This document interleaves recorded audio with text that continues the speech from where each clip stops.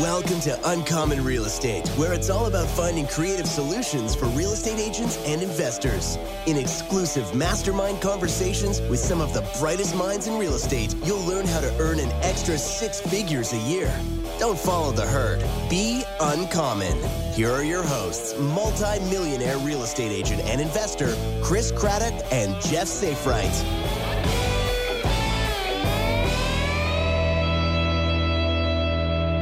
Here with the host, Chris Craddock, myself, Jeff Safright. Today we got a extra special guest superstar here with us today, our own Belle Tunsil. Belle is going to share part of, what's made her such a rock star, some of the things that she's been doing, just crushing it this year, this spring. She has no concept of what COVID-19, coronavirus, quarantine, etc. is. And so we're excited to have her on. Chris, why don't you give her a little extra boost here, and then we'll let her jump on and get going. Yeah, absolutely. I've known Belle since she was, 14? Is that right? Yeah, 14. Yeah, so I've known Belle forever. And here's the funny thing. When me and the guy who was our director of operations met with her as she was graduating college, we were talking through everything, and I'm like, we're like, Belle, you know everybody. You're friends with everybody. Like that is you're just kind of socially inclined with everybody. And we're like, how many people do you think you know? We talked about our sphere of influence, and she's like, maybe 50. And Mark, who was there, he's like, Belle, when you post anything on Instagram, you got 400 people that like it within 12 seconds. There's no way it's 50. She ended up coming on about a year later after she did a fellowship. And the crazy thing is it wasn't easy from the start. She had to push through and work really, really, really hard to get it done. And but she was willing to push through, which was uncommon. It was unlike other people. And she's gone from doing, what everybody else does to now. I mean, what are you going to do? Just over 50 transactions this year, it looks like. You're pacing to do between 50 and 60 transactions. Is that right? Yeah, they're about. So she's just absolutely crushing it, and just does really, really well. I've got some other things that we'll talk about as we go through it. But Belle, tell us your story. Where'd you start? Where are you now? And where are you headed? Well, thanks, guys. I'm happy to be on. I think it's really funny with real estate. I think a lot of the time, as soon as you get into it, you're like, and you talk to friends and family, you're like, okay, everyone's a realtor. Everyone knows a realtor. And growing up, I didn't know, no one in my family was really in real estate. My dad did mortgage banking for a little while, but I didn't have like the grandma who owned Arlington or the uncle who, flips and this and that. So it was never on my radar ever growing up. If anything, I thought I was going to be a teacher. I studied psychology and minored in childhood studies at CNU. And so I was on track to be a teacher, and then realized, I was student teaching like an hour a week and was like hating it. So I was like, I think I want to be interacting with adults more than first graders. So I was having a midlife crisis at 21, and along the lines of Chris's story. So during my fellowship, I was interviewing for the fellowship was soft sales. It was interviewing students for the university that I had just attended. So definitely biased and had a great time. So I was happy to sell it. And I believed in the product and the school, university, everything there. So with talking to Chris, he first brought it up, and I was like, real estate, like, I'm not doing this. Like, what no, I'm not doing it. So I kept putting it off. And then, knowing Chris since 14 and, knowing that he knows me and everything, I started to come around a little bit. So, I think in the beginning it was not expected at all. But I'm very competitive, and, I played sports since I was like 5. And so there is a part of me that, in certain areas, having like a chip on your shoulder, wanting to sort of prove yourself, wanting to put in the work, grind it out, and then see results, whether it's, practicing something in practice and implementing it in the game a few days later, or, implementing little habits for 6 months to then see it, play out in the season. In the same way with real estate, I kind of came in with my head low, kind of humble of like, I don't know how this is going to go. I'm just going to do what I'm told. I'm really thankful in Redux. We have a ton of support and team leaders and, the agents on our team. And so I got licensed in August of 2016 and kind of hit the ground running, just doing open houses, cold calling, calling through some of my sphere, family, friends, just letting them know I'm in the business. Really, I kind of look back on it, everything has been building on itself. And, you know, Chris always uses the example of, you know, real estate's a lot like a plane starting. It's all the work in the beginning. And then once you're in the air, you know, you're flying and can, you know, take off your seatbelt and, you know, readjust and things like that.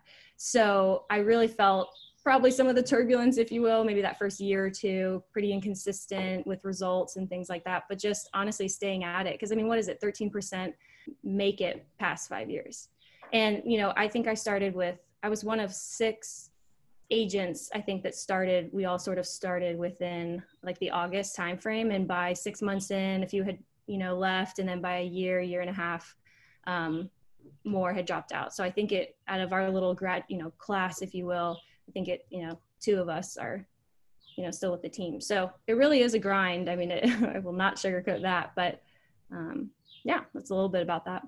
The crazy thing is when you came in, I mean, part of it too was we were early as a team as well. And so, I mean, we had systems and honestly, if people did what we said, it was good. But yeah, I mean, you came in at a time when like we were just taking anybody that wanted to be in real estate. And so, I mean, part of the thing that made it even harder for you is like the other people that you came in with were not people that had that winner's edge, that wanted to win. And so having to stand out from all of them, even when everybody else, you know, just wanted to go get coffee instead of work or wanted to, you know, go and, you know, hang out. Times, but yes. And so actually that was the interesting thing was when we kind of had a massive shift from our team. One of the guys that was there was like, you know what's going to happen now?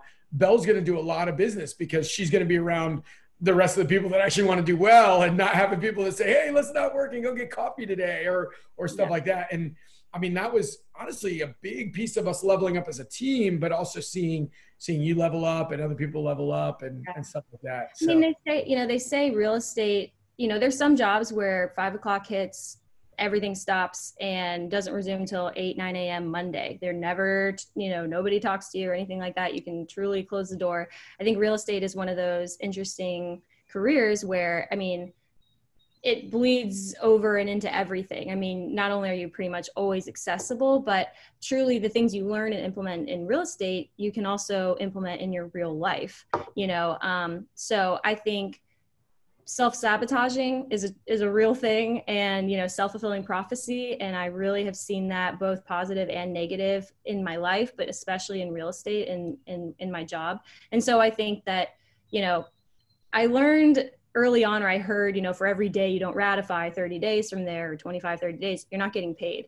And I remember, you know, when I first got started, that was such an overwhelming thought. And I kept picturing this like snowball effect of like, oh my gosh, it's been 1 day, it's been 3 days, it's been a week. I haven't ratified, you know, I'm not getting paid for, you know, who knows how long. And so, you know, having a bit of a mind shift and getting kind of more of a winning mentality and using that as an expectation for me in my business, you know, I no longer wanted to just coast with excuses of, oh, well, this buyer, they didn't get pre-approved or my seller, they're unrealistic. I mean, at the end of the day, and, you know, really what I've been learning the last maybe year and a half or so is just the importance of expectations with buyers, sellers, investors. And so, but also with myself. So, you know, trying to not self-sabotage has been something that, you know, I've been focusing on. Obviously, I would imagine everybody wants to focus on that at one point or another. But I mean, what you plant today, good or bad or poison or, you know, weeds, whatever, I mean, you're going to harvest it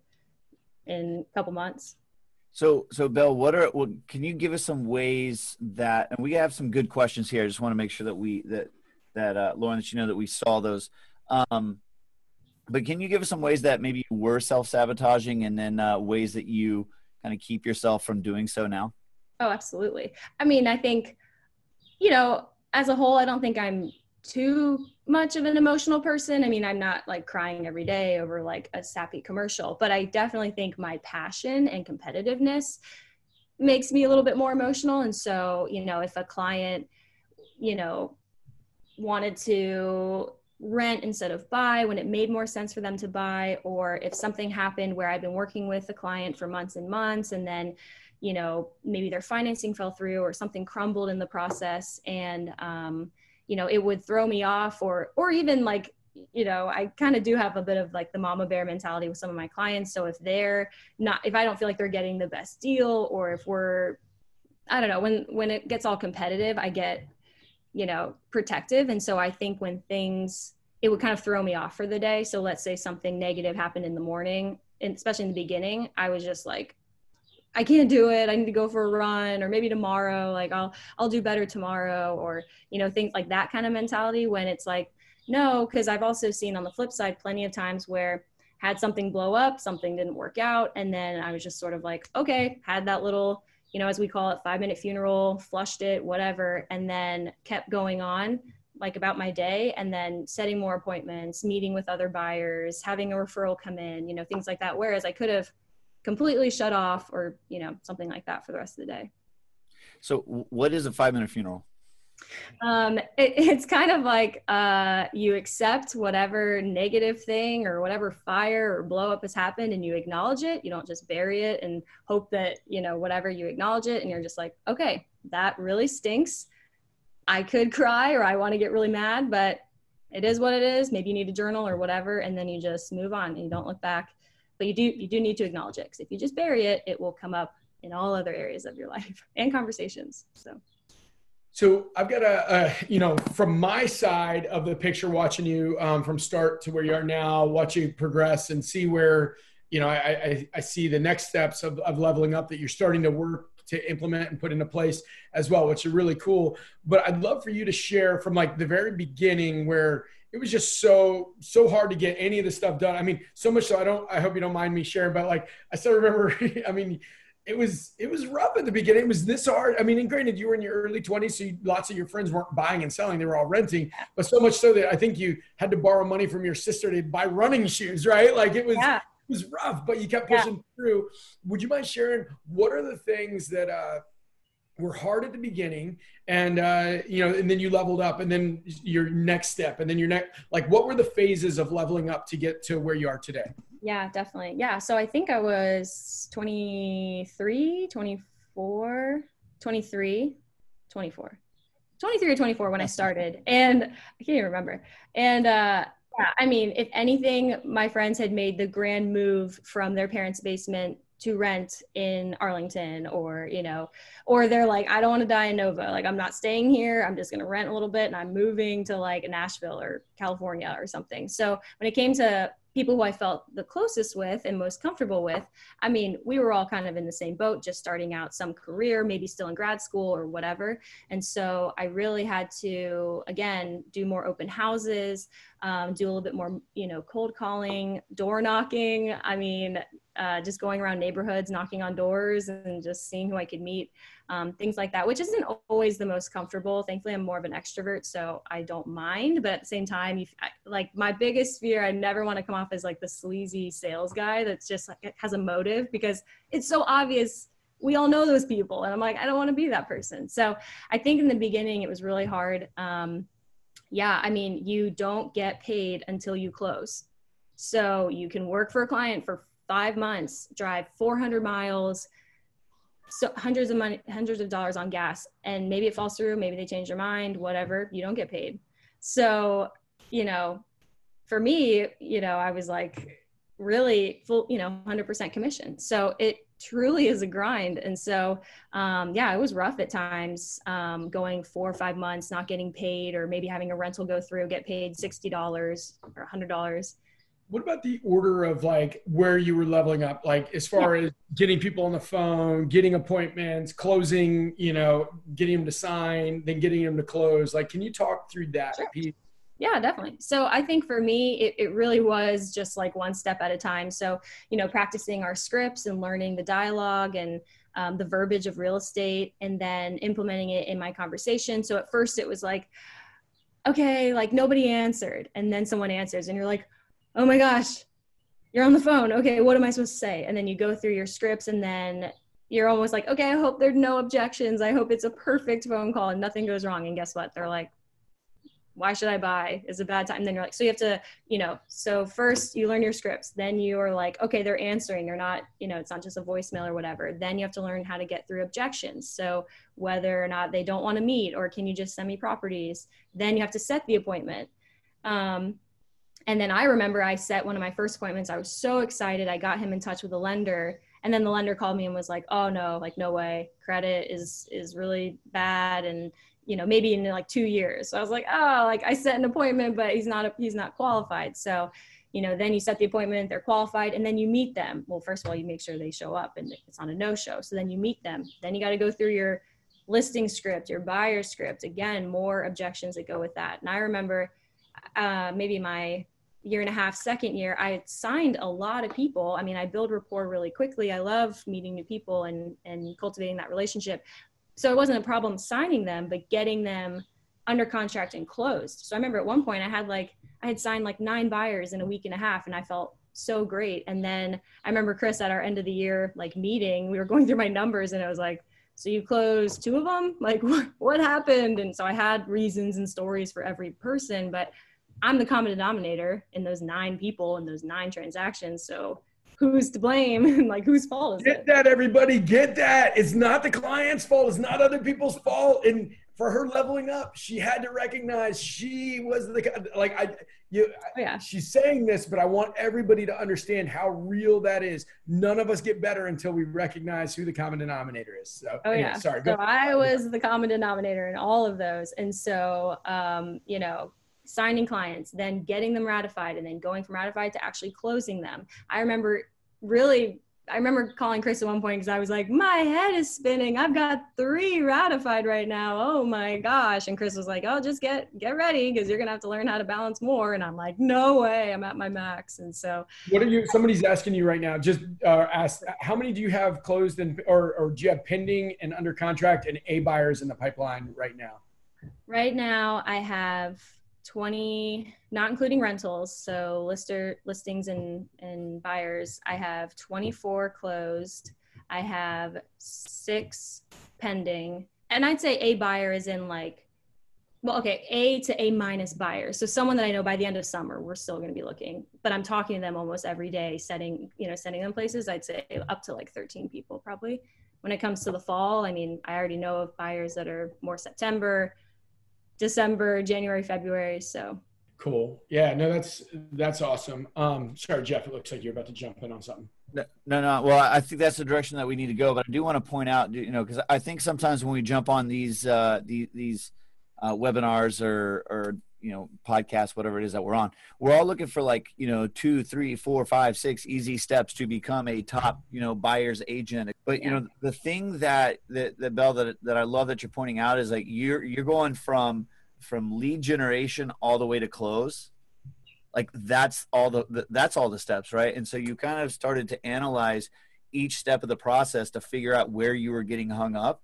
And then you were leveling up in that spot, right? Yeah. All the way till we get to close. And then once we get to close, now it's like, all right, now how do I handle all the buyers that I have, all the transactions that I have? And so it's a constant, it's a continuous leveling up and observing the process. So it's not like the answer isn't how do I get, 50 leads a month, right? It's not the answer. The question isn't how do I, it's really the whole process and being able to, self-reflect, be self-aware, to look yourself in the mirror and level up in each of those steps. That's what I'm hearing.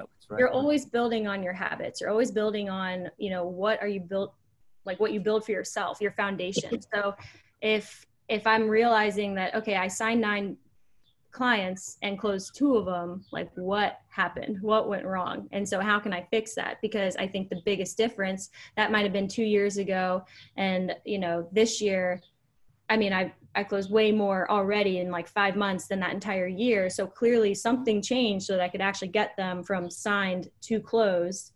So yeah, you always have to self-evaluate. I mean, especially And we got another question here, but one, it's interesting. So there's somebody else on our team this morning that, I still remember a very clear conversation that you and I had, Belle, after you had like 3 pending and, but you've been working really hard. So one of the areas we leveled up, and I want to just share from my side was, after we had that massive pruning of people on the team, you know, Belle, you started coming into the office. You're in the office all the time, so you're around other people that were producing, right?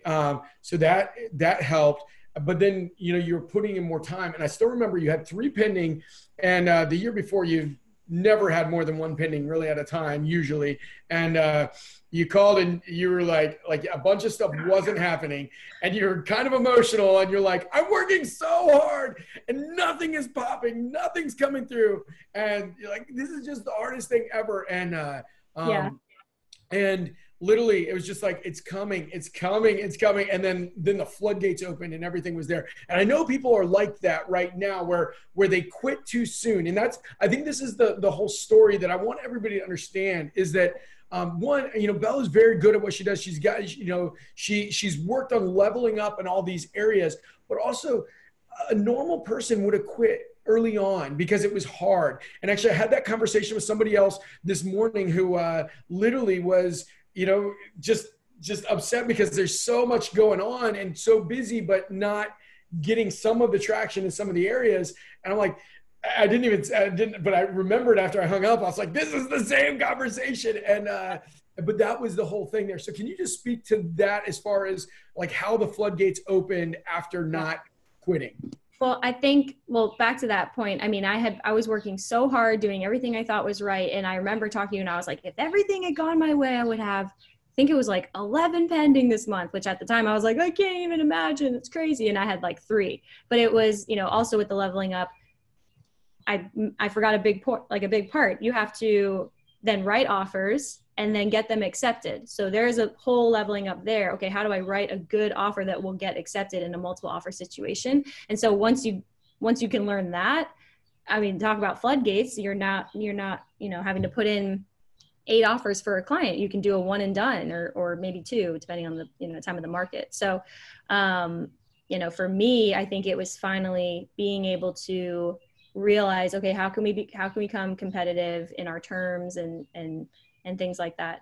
I mean, I think too, I remember when I first started, David and you would talk often like, wow, a deal just fell in my lap. A friend literally just texted me or whatever. I remember thinking like, oh, cool, like whatever. But I also was like, but I recognize they've been in it for a long time. They've been grinding for a long time. They've been posting. People know them as a professional. They have past clients, people to, you know, refer them. And I remember being like, it's August 2016. I have no history. I have no past clients. So, I mean, for me, I also just kept in the back of my mind, like, this will, you know, grow on itself. It's like the snowball effect. It will go down the hill. It'll keep building on itself. It'll get bigger, you know? And I think just always maintaining a humble mentality, asking for help, asking for someone to take a look at your situation and maybe give advice. Like, okay, I think you did this well. You could also do this better. I mean, you can always be growing. I mean, Chris, you're always working on, you know, education every day. So I think for me, just knowing that I'm putting in work, it's really hard. I haven't been paid in 5 months and I'm like pulling from my savings to put in my like checking account. But I just know, like, I always had this feeling, kind of the 6 feet from gold. Like, I know I'm close. I know things will pop. And once they do, it'll be like a domino effect. So, I mean, definitely a sense of faith in it too, but, you know, just knowing that my hard work will pay off. How many leads come from the team versus your own sphere?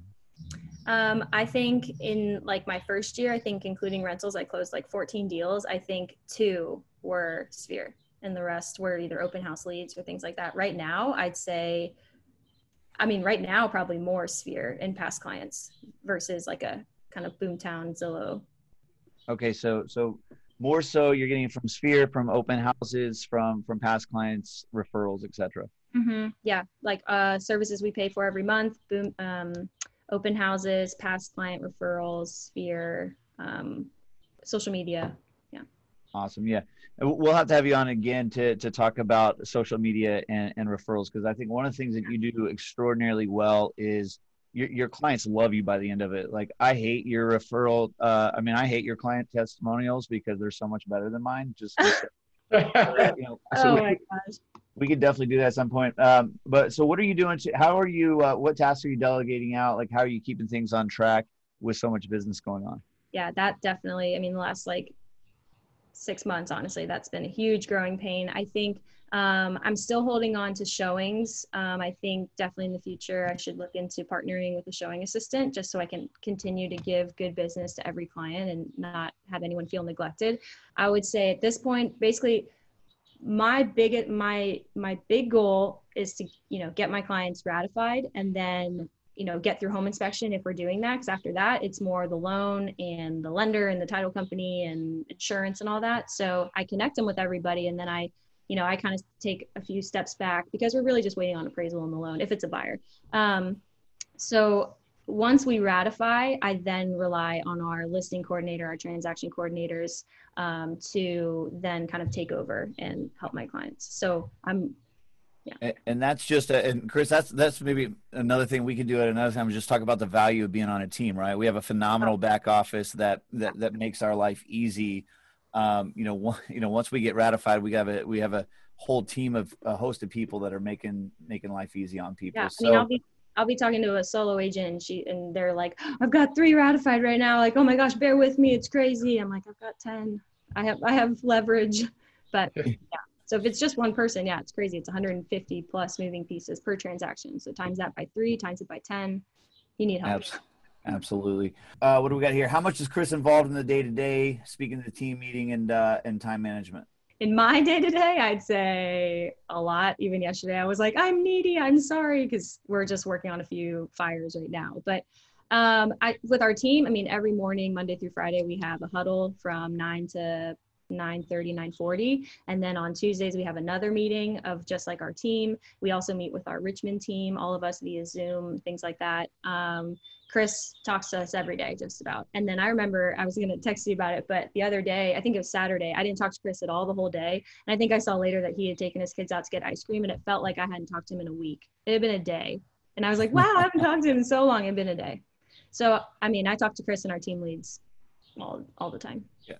I don't know if it's a good thing or a bad thing, but one of the things that I can vouch for also being on the team is that our team leads are, they're there for us like pretty much 24/7. I don't know if that's good or bad, but, if you are on a team and, and you're struggling in that part, like on our side, that's not a struggle. Our team leads are there for us. They're serving us. They're with us nonstop. So, which is amazing. So I want to go ahead and, conclude. We're at 12:03, unless Chris, you have something. I'll conclude with this here. I was talking with another one of our team members, a while back, a newer agent, and just struggling and frustrated. And, in the first 6 months, they were expecting to close 50 deals. Right. And, just kind of like really frustrated. And as we were talking, I said, just, I don't know why it came to me, but I said something to the effect of like, why do you have so much disrespect for Bell? And that just like caught them out of the blue, right? And they're like, what? Like, I'm not even bringing up Bell's name. And I'm like, yeah. I'm like, well, listen, man, like I'm here listening to you talk about wanting Bell type production, but you've been to the game for only a couple months. You're not putting in the personal development. You're not putting in the skills development. You're not putting in like you're not treating your business like an actual business, right?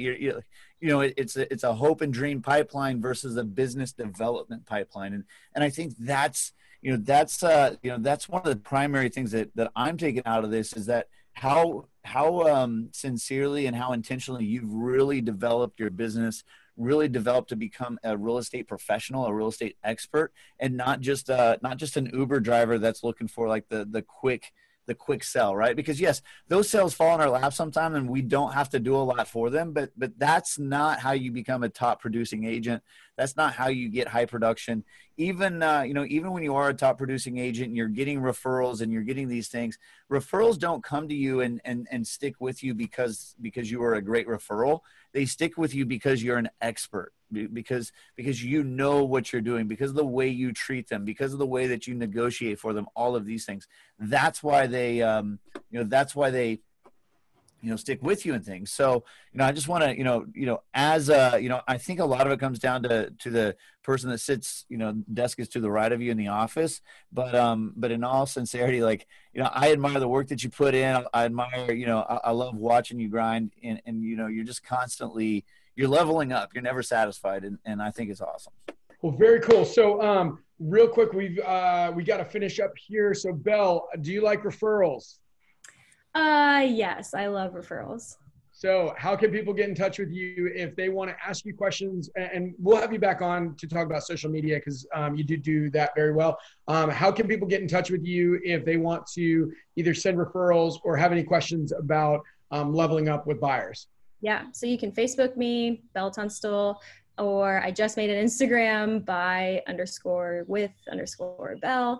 I'm pretty sure, I mean, I've yet to meet another just Belle, like as the first name. So if you search my name, I'd hope I'd come up in the top couple places. So yeah, you can Facebook, DM, Instagram, email. DC, Maryland, Virginia, right? Or DC, actually Virginia. And, Virginia, but I have referral partners in DC and Maryland, and I've referred people in South Carolina, West Coast, Mid Coast, Southern Virginia. So yeah, got people everywhere. Have a great day, and we'll get back to win of the day. Take care. Thanks, Bye. guys. Thank you for tuning in to this episode of Uncommon Real Estate. Subscribe to the podcast to stay up to date with the latest mastermind conversations from Chris, Jeff, and other uncommon real estate industry leaders. If you love this podcast, please write us a review. And to fast track your real estate career, go to chriscraddock.com.